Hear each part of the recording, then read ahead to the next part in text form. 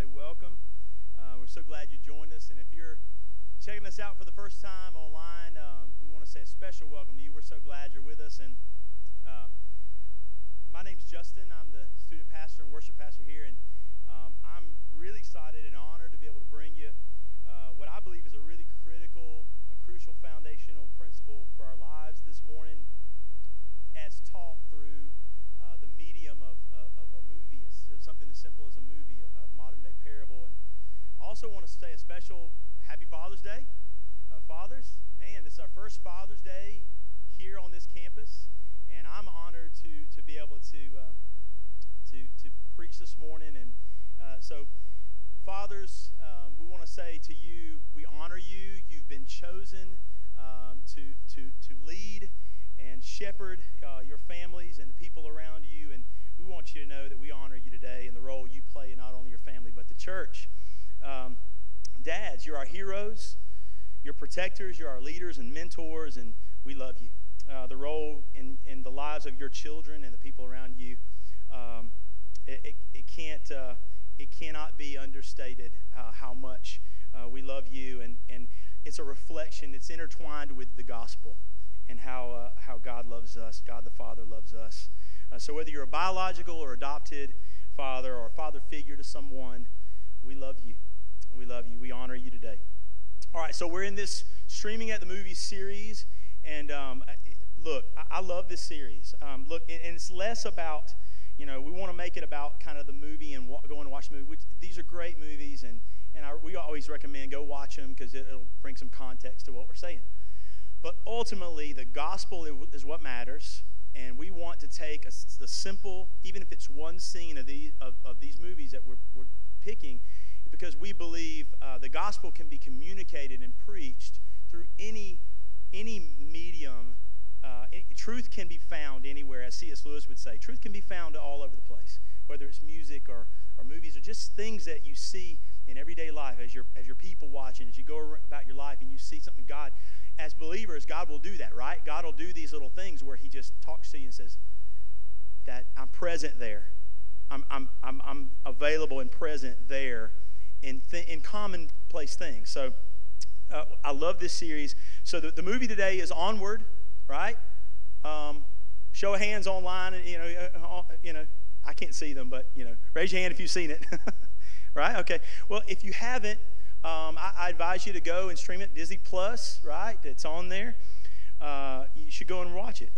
There's your Disney Plus plug again for the day. I'm still waiting on that check from Disney Plus. Still waiting on that. It's twice now, Disney, that I've plugged you. Okay.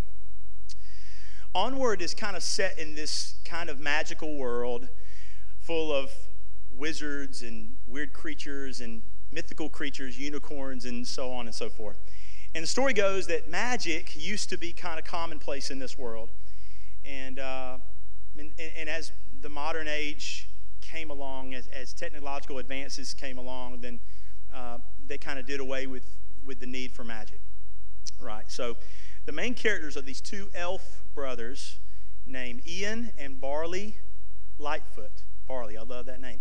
Ian is played by Tom Holland, Spider-Man, right? And Barley is voiced by Chris Pratt, one of my favorite actors. And so Ian is this awkward high schooler. He's kind of a loner, sort of. He's self-conscious, and he's kind of awkward. And his older brother Barley is kind of this history buff, and he's real goofy. Like, he's just kind of out there. Like, you ever said that about somebody, by the way? Like, and they're out there.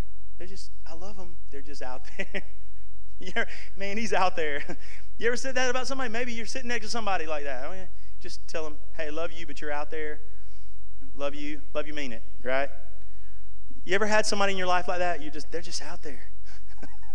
Love them, love you, mean it, but they're out. This is Barley. Like, he's just a little out there, and they live in this town. I love this, New Mushroomton. It's the name of the town. New Mushroomton is the town.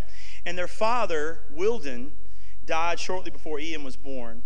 And on Ian's 16th birthday, his mother, Laurel, gives the brothers a gift left to them by their father. At the right moment, the right time, you can give it to the boys. It's a magical staff. and this mysterious gem called the Phoenix Gem, okay? We're getting into some technical things, but hang with me. And a letter describing this visitation spell that if they do things just right, they'll get to spend one day with their dad, who's no longer there. One day. And Ian accidentally succeeds in casting a spell, but only the lower half of their dad's body forms. Weird, right? I mean, this is weird, man. It's like Weekend at Bernie's for kids. And Shannon, I won't take credit for that. That's Shannon. Shannon says it's like Weekend at Bernie's for kids. It's really true.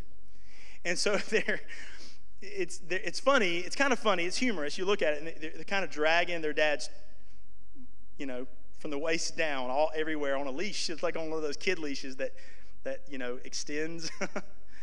And it's actually kind of funny. Like, I know it's weird. It's so weird. If you haven't seen it, you're like, what is going on? This is a little bit trippy for me.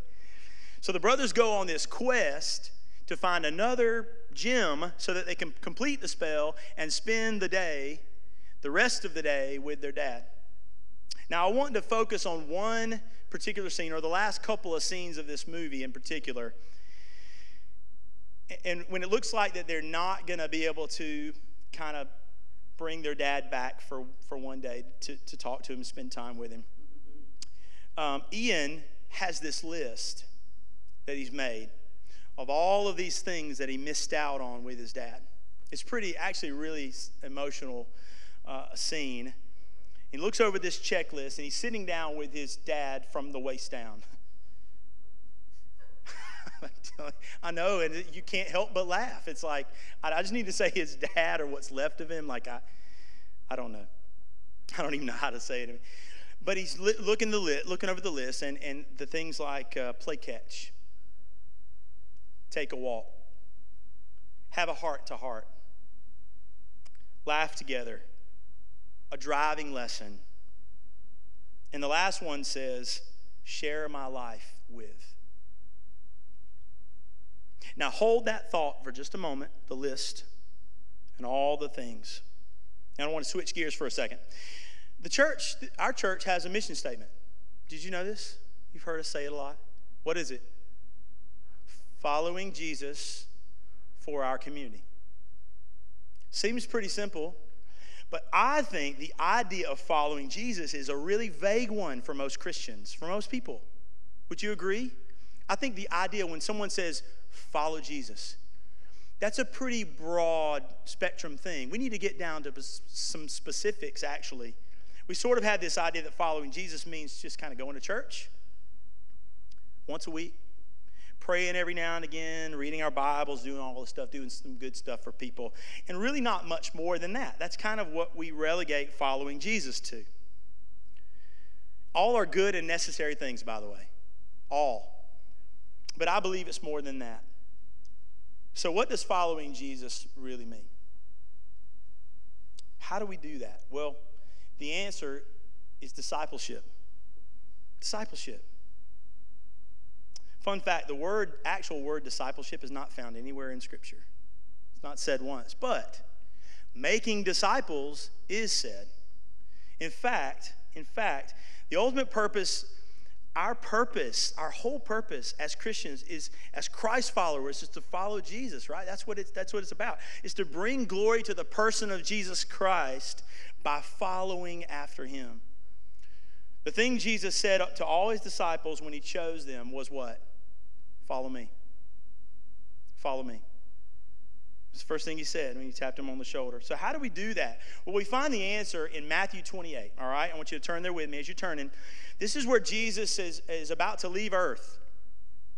So whatever he says to his followers is pretty doggone important, right? Wouldn't you say? Like if this is the last time he's going to see them, wouldn't you think he's going to wrap this thing up real well, and he's going to bring it down to a single point? He's going to bring it down to us. And in fact, it may be the most important thing Jesus said here on earth. I tend to think it would have been, since he's like, okay, I'm about to go. Here is what's important. Here's what matters most, right?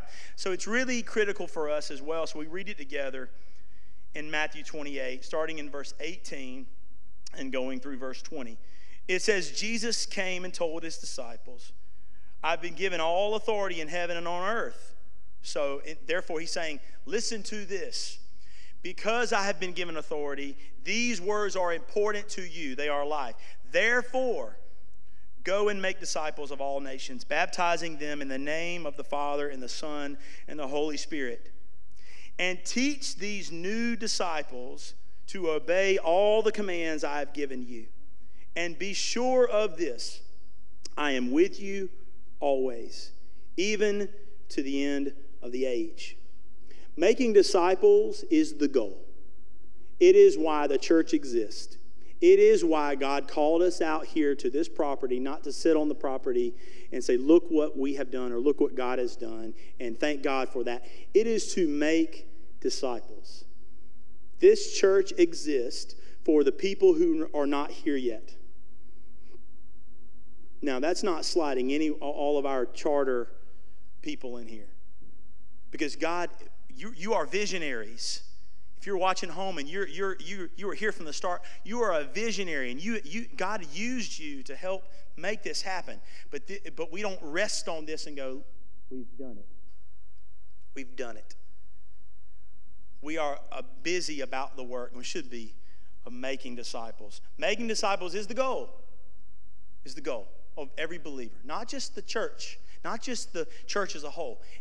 Every single one of us are called to make disciples. This happens primarily through relationships, I believe. The most effective way the gospel is preached is through relationships. Relationships, not preaching. Hey, I'm a preacher, but I got to tell you, my job is to proclaim the gospel and to help equip you. And Shannon and all of us as pastors, our job is to proclaim the gospel in almost in an evangelistic manner, primarily, and to equip you to do the work of the church. Gone are the days where, Shannon and I talk about this often. We talk about this often, how, the preachers were just supposed to do everything. The preachers are the gatekeepers of our spiritual health. It's really not true. It's not true. God has called us to preach to proclaim the gospel to a lost world, and to help and to equip us and you to do the work that God's called us to do, which is to make disciples.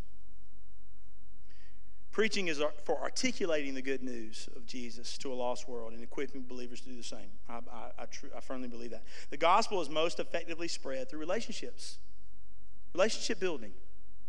And this happens mostly outside of the walls of what happens on a Sunday morning inside the church. Would you agree with that? Making disciples happens outside these walls primarily. Let it always be so for us.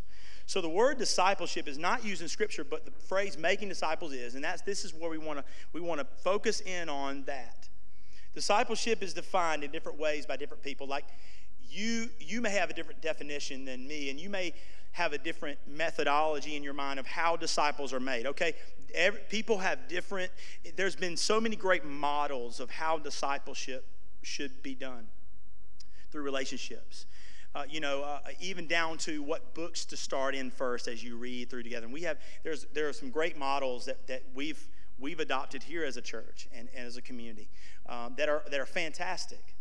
But we want to break it down to the base level of what discipleship is, and we want to define it this morning. We want to define what discipleship is and should be. And we see the definition right here in Matthew 28. It's pretty clear to me. Discipleship is really, here's what as I read Matthew 28, it really is about following Jesus and living out the gospel, which is the good news of Christ, and for the redemption of our daily lives and the people around us. But the second part of the definition is this. According to Matthew 28, especially verse 19, or as the Great Commission as it's known, is that disciples are made. It is an intentionality on our part. It's great that we have community, and we gravitate towards Christ-centered community in our groups, if we call them our tribe or whatever you want to call them. Like, it's great. Those are great. But making disciples is a going out process, even from our smaller groups that we gravitate towards, which is sort of uncomfortable. But it's what I believe this morning, what God calls us to. See, it's sort of implying that someone doesn't merely follow Jesus without first, obviously, the Holy Spirit drawing their hearts into him, and then being encouraged, taught, and mentored to do so by others. Discipleship requires a mentor and a mentee, over and over. It's the equivalent of a child trying to learn how to do things like ride a bike or love others unselfishly and treat others with genuine love and affection and do all the things that a child needs to learn how to do without a parent or a guardian present. It really is.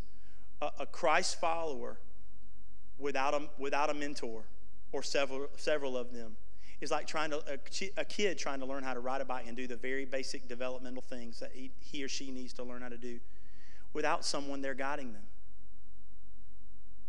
It's really, really critical. This, I believe, is a good, solid definition of discipleship. Okay, can we establish that this morning? Following Jesus and having people guide you along to do the same, and you guiding others along to do the same. It says, Jesus told him, therefore go and make disciples of all the nations, baptizing them in the name of the Father and the Son and the Holy Spirit, and teach these new disciples as people are becoming Christ followers, not just converts, but teaching them to obey all the commands I've given you. That's going to take a while, folks. You ever notice that? Like, teach them to obey all the commands. That's more than a week-long mission trip to Boston. Nothing wrong with missions. But man, like, that's more than going to a South American country and spending a few days down there and seeing people. That's great. That's great. We want to share the gospel with all nations. But discipleship is a lifelong process. It's the hard work. It's the get down and dirty of life. Relationships. Those are what matters the most.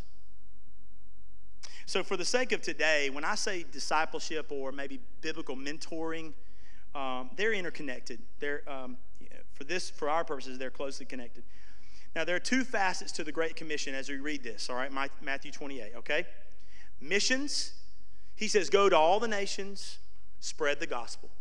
Missions, which is short term. Mentoring, which is long term. Mentoring, which is long term. Now, you're not going to have long-term mentoring relationships with someone in another country. But the people of Valdosta, I believe that God has chosen people for you individually to mentor. Even the smallest children in here, one day, God will bring someone or many someones into their lives that God will call to mentor them and show the love of Jesus to, and to guide, and just to do life with, right? Not that the mentor's way up here, but man, like what God has shown them, you can share with anybody. What God has shown you, you are equipped and capable of mentoring someone, right? Without ego, without pride, to say, I want to help you, and especially fathers and mothers. If anything, if nothing else, you are called to mentor your own children. Your own children, right? And then after that, beyond that, there may be more, okay? So missions and mentoring, right? Missions might create some converts, but mentoring is going to create apprentices, people that watch your life. That's a scary thought. Scary for me. I kind of just like I swallow hard when I even say that. And we say, don't watch my life. I'm not going to be perfect. No, you're not. But God is going to use you in the lives of others. Imperfections and all, because grace covers all of that. Grace fills in all the gaps. So don't worry about your ability to do what God's called you to do. Don't worry that you're not sufficient to do that. But you are. You are. And God will use you to radically change the trajectory of someone's life and the generations to come. I think about it like this. Student ministry. Student ministry. The older I get, as an old student pastor, because technically I'm an old student pastor. Most retire in their late 20s, and they're like, I can't handle it anymore. But here's the way I've learned, God has taught me to view student ministry. If we are faithful to the gospel in the life of one student, then it could change generations of their family. A heritage could start right with that 15, 16-year-old and last generations. You know, I wonder, my grandmother, my dad's mother, who's no longer here with us, she was sort of the spiritual matriarch of my family. And I wonder who poured into her. I wonder who took the time to love her into the kingdom of God. And it changed everything for my family. Everything. Everything. I promise you I wouldn't be standing on this stage doing this at all. No, not even if. It's not if. It's I promise you, without her, yeah, I wouldn't be here without her. So generations are at stake when it comes to relationships and mentoring and biblical discipleship. You know, missions are great. I don't want to take any away from missions. I love mission work. And the heart of evangelism and the gospel and drawing all people to himself. But not everyone has a chance to go on a mission trip. But you have a chance to pour into someone in your life. Start with your children, parents, and then work your way out. And I hope God is starting to stir in your heart maybe I've looked at this following Jesus thing a little too narrowly. Maybe I've just kind of checked the boxes of a few things. Maybe God is stirring in your heart that way. The most effective way the gospel is preached, I believe, is through relationship building. A great example of this in Scripture is the Apostle Paul and a young man named Timothy. And this is Scripture where, Paul was Timothy's mentor, of course, and Paul's great, incredible preacher and apostle. And is responsible for the gospel being spread to many places that were Asia and places that he is not solely responsible, but he's partially responsible for the spreading of the gospel to the ends of the earth. I mean, he took Jesus' words seriously. And many scholars believe, and I read this week, I never knew this, that Timothy's parents were not believers. And so Paul took on that role and stepped in as his spiritual father and mentor. See, Paul loved Timothy fiercely and modeled Christ's likeness for him. And Timothy eventually became Paul's partner in ministry. He was really, he was the mentee and then the student, and then he became the peer in preaching the gospel. Isn't that neat? The relationship and what it did. And we're still feeling the effects of Paul and Timothy's relationship in the modern church here. And we see this relationship between Ian and his older brother Barley in the movie. We see this. Although Barley's kind of out there, like we said, he's sort of goofy. He's aloof. He's inattentive at some points. He truly loves his brother, Ian. Barley, Ian's older brother, acts as a surrogate father. He steps in for Wilden, who's no longer there, who died years earlier. 1 Peter chapter 5 is an appeal to us as believers. I want you to turn there. If you have a Bible, 1 Peter 5, 1 through 3, is an appeal to us to build relationships centered around the gospel and making disciples. Here's what it says. As a fellow elder, I appeal to you. Care for the flock that God has entrusted to you. Parents, care for the flock that God has entrusted to you. Teachers, care for the flock that God has entrusted to you. Business owners, care for the flock that God has entrusted to you.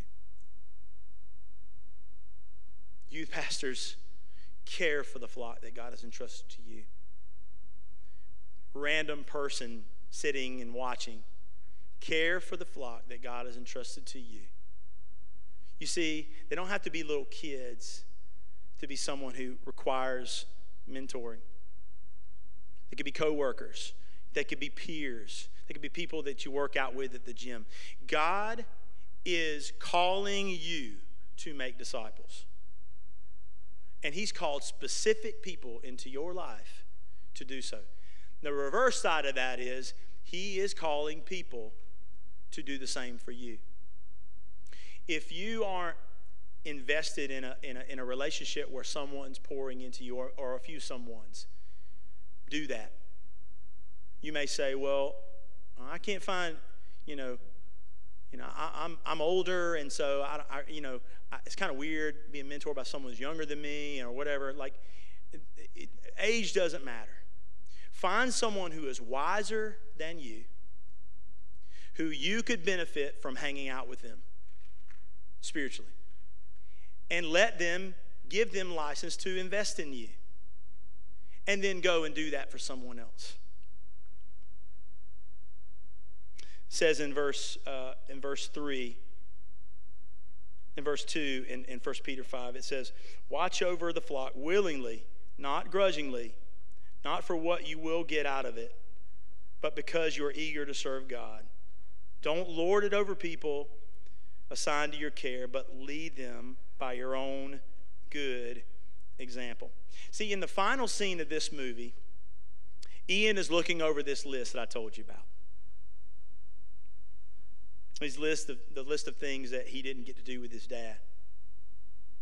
And it's a very touching and emotional scene, and he begins to realize as he's going down the list that even though he lost his dad, he never knew his dad.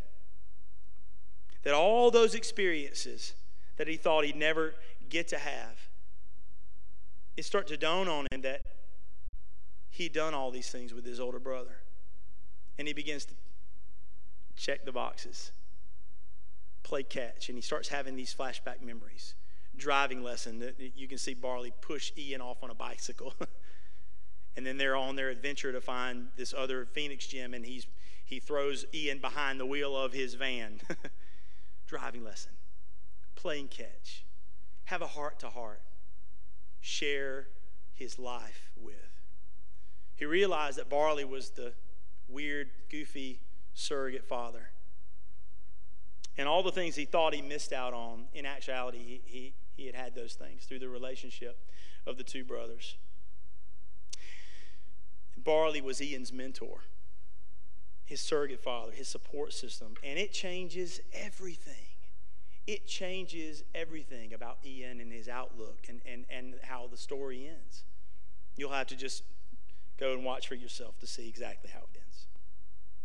Relationships, godly, Christ-centered relationships, is where the good stuff in life is.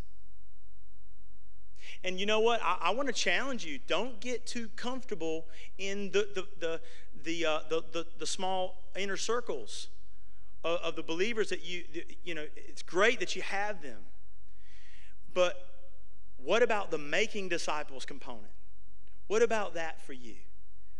For most Christ followers, it's missing. It's missing because we get real comfortable there. You know, even when we find Christ-centered community, we stay there, we plant ourselves there, and you should, but we don't really move from that spot most of the time.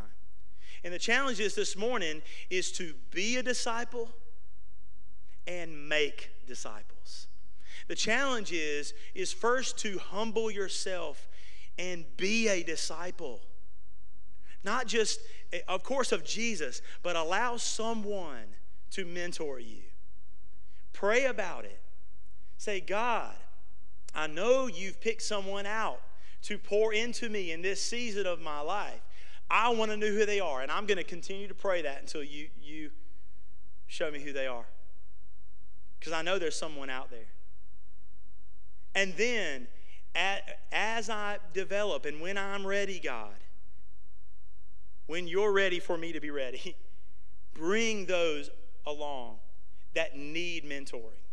Bring those along that I can share a little bit of your grace and your wisdom. Whatever wisdom I have, whatever little I have in my hands, I want to share that. I promise you, disciples will be made. And one thing will happen is not only the walls of this building will not be able to contain the disciples that are being made, but it'll be a community thing. I always look at our ministry here and what God's entrusted to us as a community-wide thing. It's not just about us. It's about our community. And God's calling us to those things. Be a disciple. Make a disciple. Be a disciple. Make a disciple. And then make another one. And then another one. And let the kingdom expand and multiply. I'll never forget, as we're getting ready to close, I'll never forget when about 5 or 6 years ago, and Casey will remember this, God was just really good to our student ministry, and a whole bunch of kids that I had never seen before started showing up. And the kids that had been there the whole time kind of had this little problem, a little grudge. They're like, no, this is our group. This is our family. And you know, Alice and I kind of saw it from a little bit further back.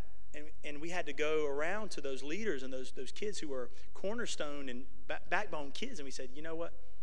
Isn't the kingdom of God for expanding? Don't we want to expand the family? Don't we want to make disciples? Don't we want to do what Jesus has called us to do? Well, yeah. Well, that's going to require some growing pains. But what if one of these kids that start showing up and they're lost? They don't know Jesus.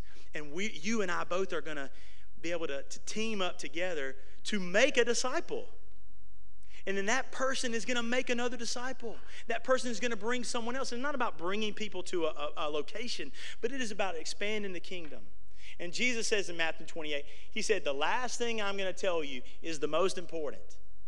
Go, therefore, and make disciples, baptizing them in the name of the Father and Son and Holy Spirit, teaching them all the commands that I've given you. So that's that's like a long-term process right there. To teach all the commands that Jesus commanded us, it's going to require some investment on our parts. So the call today is to be a disciple, be one. Allow God to do that in you. Allow someone to pour into you. And then you, in turn, pour into someone else. See the kingdom expand. Don't you want that? Don't you want that? I want it more than anything. I want it more than anything. And I want it in my life. It's not I can look at it in the wide view. I can look at it just within the confines of my heart. And I know that's what God's calling me to. This movie Onward is sort of the great example of the mentor and the mentee that it's come out of nowhere. It's kind of hits you that, man, like it was unexpected, but a really incredible, glorious thing in the process, and their lives were changed because of it. I believe that's what God is calling us to. It may be something that's new, a new thing for you, but I believe the benefit, you'll see the benefits, and God will continue to grow the kingdom as we do that. Shannon's going to come up and pray for us right quick. And Shannon.